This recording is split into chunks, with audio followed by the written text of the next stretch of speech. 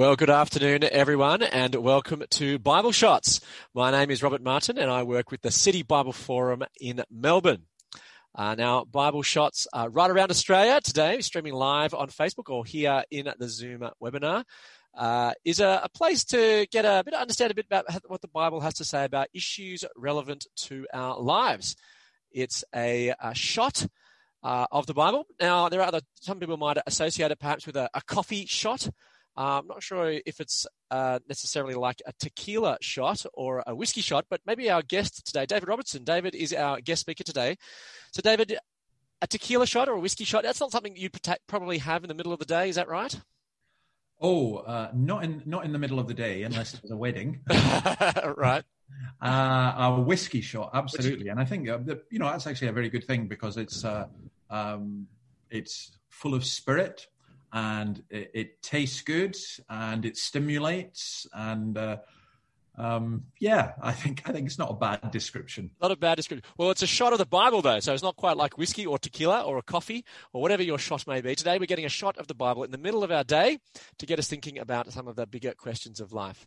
David's going to be speaking in a moment from the Old Testament wisdom book of Ecclesiastes about the not-so-new normal. So we'll be reflecting today on getting satisfaction. Why are wealth, wisdom, and sex not enough?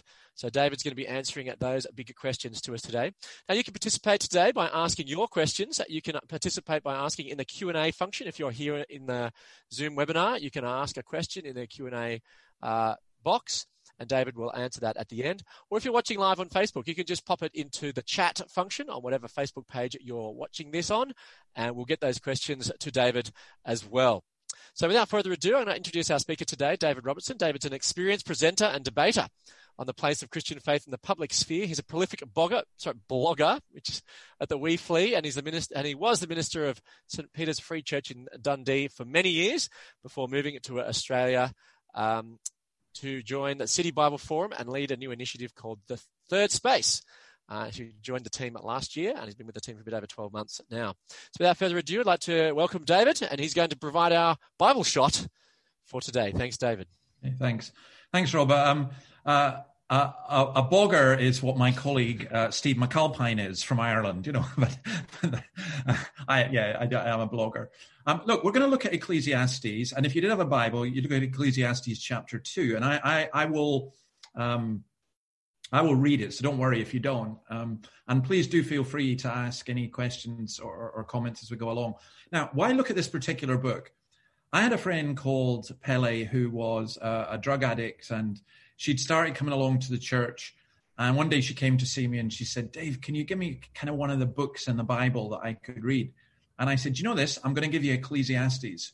And she went away. I gave her just a copy of the book. And she went away and she came back the next week and she said, "Man, that was just awesome, just awesome." She says, "That was like Kurt Cobain on speed," which was, I thought was a very good description of Ecclesiastes. But she couldn't believe that all this was in the Bible, because what we're looking at today, for example, we're going to look in this shot. It's going to be a very intense shot. This is good malt whiskey shot. It's going to be laughter, pleasure, architecture, gardening, money, rest, stress, wine, women, and song.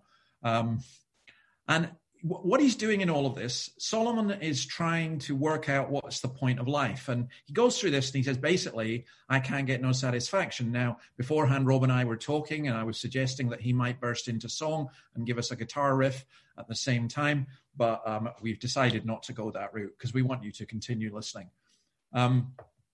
So basically, he thought he was going to try things. He was going to test himself with pleasure to see if it worked. And he could do so. He was incredibly wealthy. He had a lot of political power as well.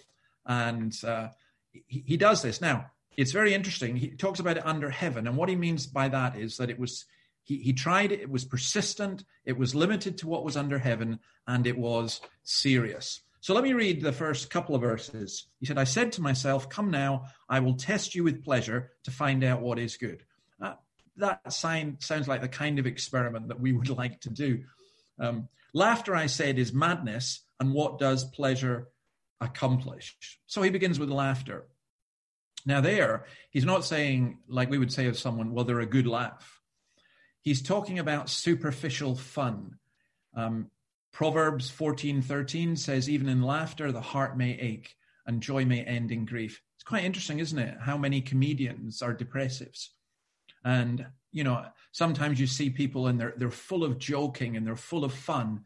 And yet when you get to know them, you find that the laughter often hides sorrow, pain, and grief. I've seen that a lot at funerals, that people are mourning, but at the same time, there's this attempt to deflate through laughter. He's not saying it's wrong, but he said it proved to be meaningless. And then verse 3, he goes on to say, I tried cheering myself with wine and embracing folly, my mind still guiding me with wisdom. I wanted to see what was good for people to do under the heavens during the few days of their life. Now here, he's not talking with wine. He's not talking so much about getting drunk. He is actually, to go back to the whiskey analogy, he is actually talking about drinking malt whiskey rather than drinking the cheap stuff and getting drunk on it. He's talking about taste. I don't know if you're one of these people, but you might go to a posh restaurant and someone will come and you order some wine and they put the wine in just a little bit in, and you're meant to taste it, swill it round in your mouth, and go, yes. I don't do it because I don't know much about wine, but my wife, and I'm glad she's not in the room to hear me say this, she's much more of a connoisseur of wine, so she will do it. And I had a Dutch friend once. I was utterly amazed. Don't know if you've ever seen this. He just tasted it, went, nah, not good enough. Send it back, get another bottle. I thought, wow, okay. I wouldn't have the nerve to do that. But that's what he's speaking about. He's saying these things he's not condemning these things. He's saying, I tried this. And he said, do you know, it was meaningless. Verse 4, I undertook great projects. I built houses for myself and planted vineyards. I made gardens and parks and planted all kinds of fruit trees in them. I made reservoirs to water groves of flourishing trees. I bought male and female slaves and had other slaves who were born in my house. Remember, in the context of that culture, that slave here largely would mean what we would now determine as servants. But that's what happened. They did own people. That was a common culture throughout the world. I amassed silver and gold for myself and the treasures of kings and provinces. I acquired male and female singers and a harem as well, the delight of a man's heart. I became greater by far than anyone in Jerusalem before me. In all this, my wisdom stayed with me. So what's he saying? He's saying he had many, many great projects. If you were to go to another book in the Bible called 2 Chronicles, we read about how Solomon built up villages, he built towns, he set up fortified cities, he created store cities. I mean, at the end of COVID, the government is talking, both Victoria, New South Wales, the whole of Australia, we're going to rebuild by having projects. Well, that's exactly what Solomon did. Although in this case, the building was not for the public good, but for his own pleasure. Now, what's interesting is that he also included gardens. I am not a gardener. I'm very thankful that I now live in an apartment where there is no garden. I do like going to the botanic gardens in Sydney, and they are amazing. And that's what he is talking about. Luxurious gardens were characteristic of royalty and nobility at this time. They often featured choice plants. They might contain a summer house, and they would usually be walled to ensure privacy. There were great public parks as well, and you'll note that he refers to lakes because, as in much of Australia, there's a need for reservoirs and dams because the plants needed to be watered. Now, he has a look at all of this, and he's really grateful for what he's been able to do and what he has made. And then he has wealth.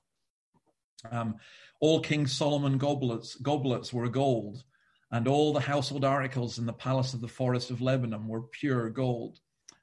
I grew up in the Highlands of Scotland, and there was one of the Arab sheiks who bought an estate there. And I remember a friend who was a plumber going to work on the plumbing, and he had to be searched coming out of the building because all the plumbing he's working on was gold. The taps were gold. The bath was gold. He'd never seen anything like it before. Well, that's what Solomon had. He had a great deal of wealth. And it may be that you're watching this and you're in a position where you have a significant amount of wealth.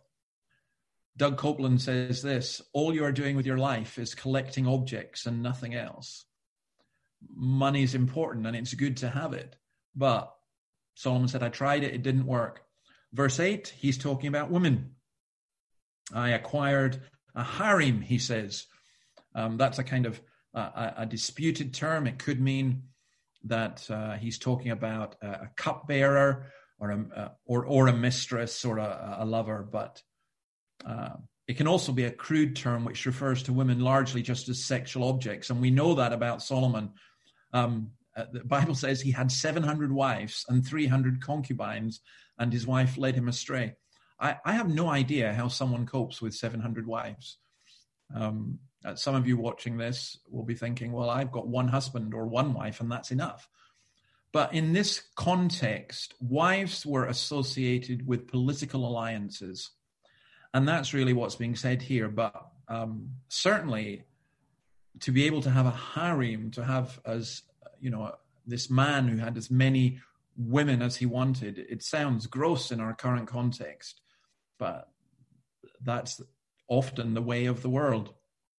And then song. He speaks about a choir. He had a choir, pretty good choir apparently, very entertaining. Music's always been important in human culture, and it will continue to be.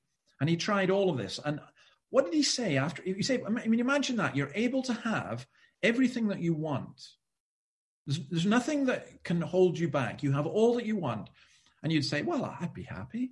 I'd be happy if I had a bigger house. I'd be happy if if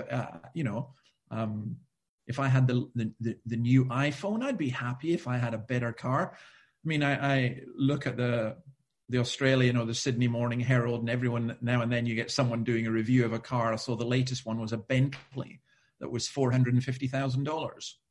Well, I'd be happy if I had that. I'd be happy if I had that man or that woman. No, you wouldn't. That's what he says. Solomon objectively looked at all this. He's like the German poet Goethe, who, it said, analyzed his voluptuousness and studied his own faculties of enjoyment. He said, yeah, there was enjoyment. He says, my heart took delight. There was a sense of achievement. I made all these buildings and these gardens. But at the end of the day, he woke up in the morning. He had to tell it like it was. He enjoyed his work. He enjoyed his pleasure. But he recognized that it was all pretty useless. He was disappointed. He was not getting satisfaction. Now, why was that? If you look over those verses again, he says, I denied myself nothing my eyes desired. I refused my heart no pleasure. My heart took delight in all my labor, and this was the reward for all my toil. Yet, when I surveyed all that my hands had done and what I had toiled to achieve, everything was meaningless, a chasing after the wind. Nothing was gained under the sun. Why was it pointless? Because 6 times he uses the refrain, I did it for myself. And it just didn't work. So what's being said here is that the spiritual, the pleasure seeking does not satisfy the spiritual thirst of the secular person. All of these things without Christ are ultimately pointless. So he goes on, verses 12 to 16. Then I turned my thoughts to consider wisdom and also madness and folly. What more can the king's successor do than what has already been done? I saw that wisdom is better than folly, just as light is better than darkness. The wise have eyes in their heads, while the fool walks in the darkness. But I came to realize the same fate overtakes them both. Then I said to myself, the fate of the fool will overtake me also. What do I gain by being wise? I said to myself, this too is meaningless. For the wise, like the fool, will not be long remembered. The days have already come when both have been forgotten. Like the fool, the wise too must die. Well, wisdom's pretty important. Now, let me just define wisdom just for a second. Wisdom is not Google. Google is replacing your memory. Wisdom, Google gives you lots of information. On the internet, you get lots of information, but you don't get wisdom.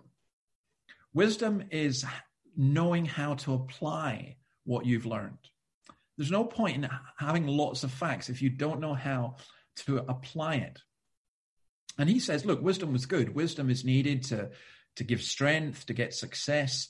He's saying wise people walk around with their head clear and they get on. Stupid people live dumbed down lives in a dumbed down culture. But he then says, verse 15, even with that, it's a real shocker, this one actually. He says, both are the same because both cannot avoid death. The wise person will get COVID. The stupid person will get COVID. What's the point? Now, what Solomon's saying here is that if he can't find wisdom, if he can't find meaning with all his knowledge and wisdom, then what chance do the rest of us have? I'm not being a poser here, but I'm reading just now Albert Camus on the meaning of life, basically. It's where he's looking at suicide and so on. And it's pretty heavy going. And he's brilliant. But at the end of the day, he's also saying it's just pretty pointless. So he's tried pleasure. He's tried all the things that money can buy. He's tried wisdom. The last thing he tries is this. Verse 17. So I hated life, because the work that was done under the sun was grievous to me.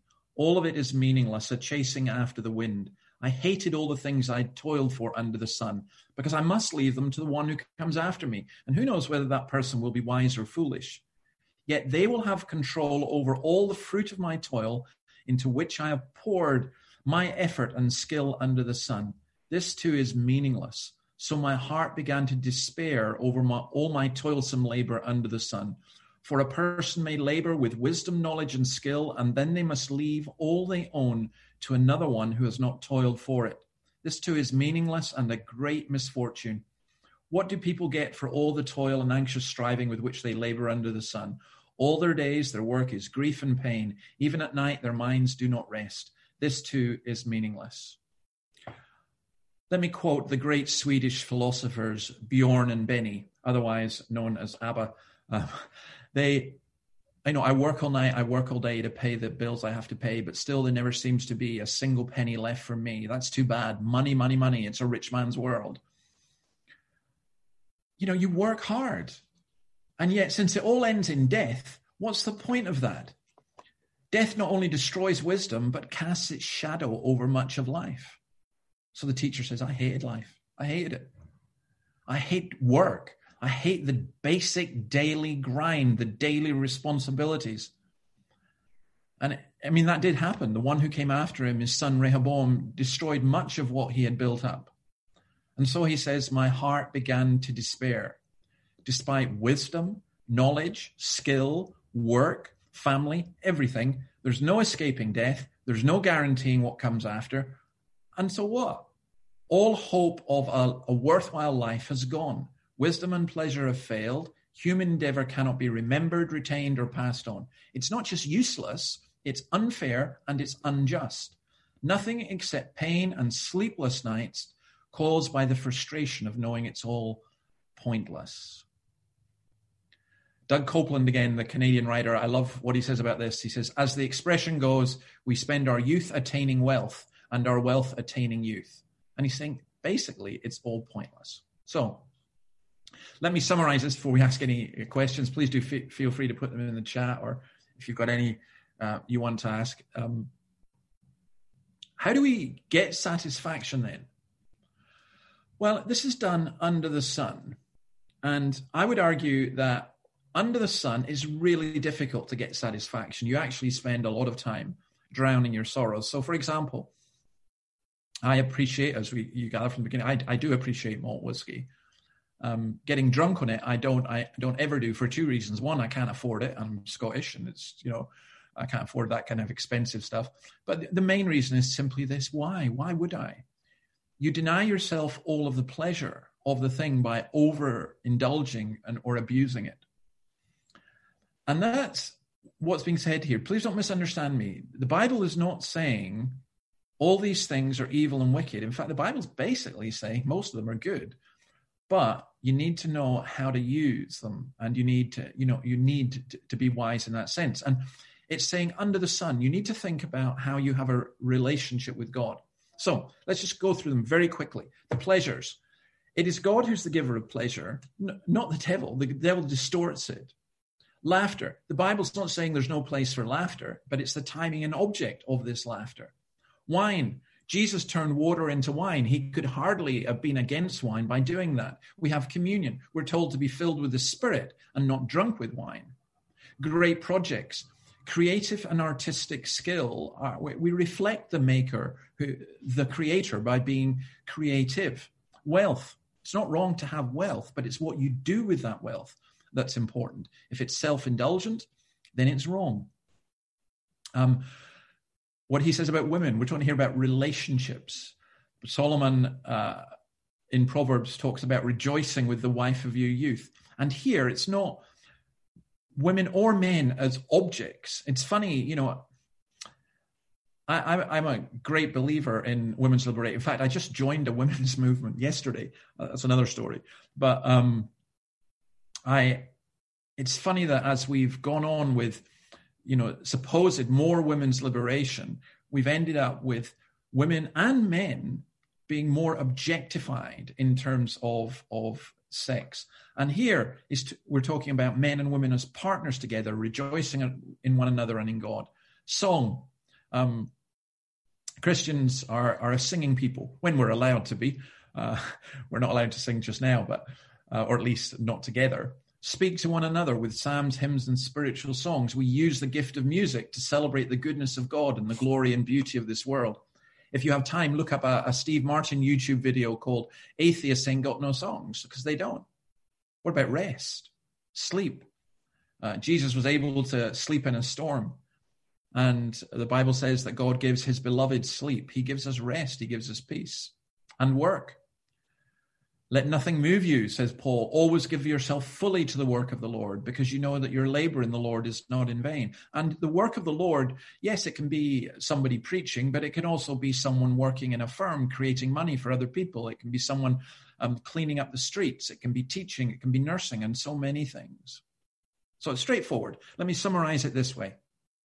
Without Christ, everything you do this week, though it may bring temporary pleasure and satisfaction, it will ultimately leave you dissatisfied.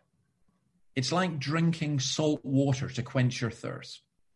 With Christ, even the most mundane, boring, and seemingly meaningless task can be transformed into something beautiful. So I do pray that God would bless you. I pray that you would know satisfaction. And I pray that if you as yet do not know Christ, that you would come to know him, because it's in knowing him that all these things get added to you. So we'll leave it there. If there's any questions or comments, that's fine. And Rob, and if there's not, we'll let you go and enjoy your lunch, or hopefully you've been enjoying your lunch while you've been having this. Let me go and enjoy my lunch. Sure, that's it. It will not be a liquid lunch. That's right. It's a shot of water there, perhaps, there, David. Well, thanks for the Bible shot that you've given us today. There's a few minutes. Haven't got so many questions coming through yet, but I've got a couple of questions just to maybe get the ball rolling a bit there, David, just to sort of dig down a bit into some of the things that you've raised. You made the point there that death makes things pointless. If you achieve great things, kind of what's the point? There are some who would respond to that by saying, well, actually, death means, therefore, that everything that we do in this life makes everything very meaningful, because this is the only life we have. Therefore, we need to maximize the life here. So therefore, rather than death making everything meaningless, it actually makes everything we do now meaningful. How do you respond to that? Well, it's an absurd meaning, or a very shallow meaning. I go back to Camus. Camus says it is absurd, but that you've got to recognize the absurdity and then just get on with it and enjoy it. So it's more or less saying, eat, drink, and be merry, for tomorrow we die. The problem with that, logically, if you think about it, we work hard at really things. So let's take one example that Solomon uses. Let's say you spend 20, 30, 40 years of your life building a beautiful home, a beautiful house. And at the end of your day, you look back and you can say with satisfaction, well, I've got this beautiful house, I'm going to pass it on. You pass it on. But what Solomon says is, who knows whether your son or whoever it is not just going to gamble it away within 5 years? Who knows whether it's not going to burn down? He's saying, you work with all these things, but, it does end up under the sun just being meaningless. Now, you can give yourself, I'm not saying that anyone watching this is saying, well, I have no meaning. Yes, of course you have a meaning. You have a meaning in, you're going to look after your family, or you're going to build something, or you've got a particular purpose in your job. And I'm not saying that is totally worthless or has no meaning, but ultimately in the context of much more than the immediate present, actually, yeah, in the grand scheme of things, it boils down to very, very little.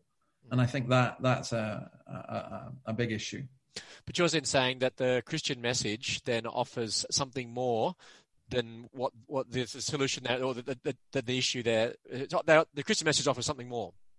Yes. So what it's like, I think Bob Geldof at Live Aid and Mid-Year, when they did Live Aid, which, it always struck me that this was just a stunning statement. They'd done the first Live Aid. They'd raised $100 million plus with rock bands all over the world for famine in Ethiopia, which is about $1 billion today. And at the end of it, Bob Geldof turned to Mid-Year and said, "Is that all? Is that it?" And I think what Solomon is doing, he's not saying these things are wrong. He's saying, is that it? And no, there is much more than that. And as we go on through Ecclesiastes, next week we'll see we have this sense of longing for something more. Rob, there's a question there. There is a question, yeah. So it's about judgment. So will God judge people for Solomon-like behavior like he did for the foolish farmer who built all those store houses of grain in the New Testament? For those who are not familiar with that, it's a story, I think, in the Gospel of Luke, where someone builds bigger barns, but then he's judged and says a judge to be foolish. What are your thoughts, David? Yeah, I think that's where we got the phrase, eat, drink, and be merry, for tomorrow we die. That's where that phrase comes from, that parable that Jesus told. I think if we sought our satisfaction only with that, and we didn't end up coming to the judgment that Solomon comes at the end of this, where he says, I've come down to the conclusion that at the end of the day, all that matters is to fear God and keep his commandments, kind of thing. I think, yes, we would be, because we've sought our satisfaction in the gifts, not the giver. But the good news is that Jesus came as the ultimate gift. And I find that there's two things that Jesus says. One is, seek first his kingdom and all these things will be added to you. And then another is something that Paul says in Romans 8, that if he's given us Christ, how will he not also along with him graciously give us all things? So it's not what I'm not setting up here is some kind of spiritual asceticism versus physical pleasure. What's being set up, as you yourself in the question you asked indicated, is that the physical pleasure without Christ is not only not enough, but it ends up being damaging. So, we end up abusing and misusing the gifts. We end up abusing relationships or money or sex or whatever.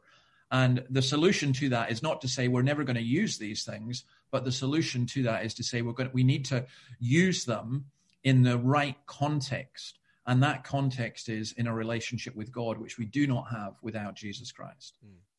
So maybe just to unpack that a little bit further, because you mentioned, this will be the final comment and question for today. But you're talking about all these things like wealth, wisdom, sex, etc. You said that ultimately they're useless, but that doesn't diminish their value in their own right. They're still valuable and useful. Yes.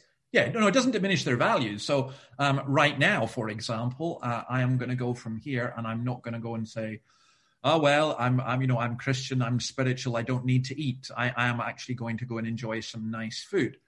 I may go out for a walk. I may spend some time with my wife later on.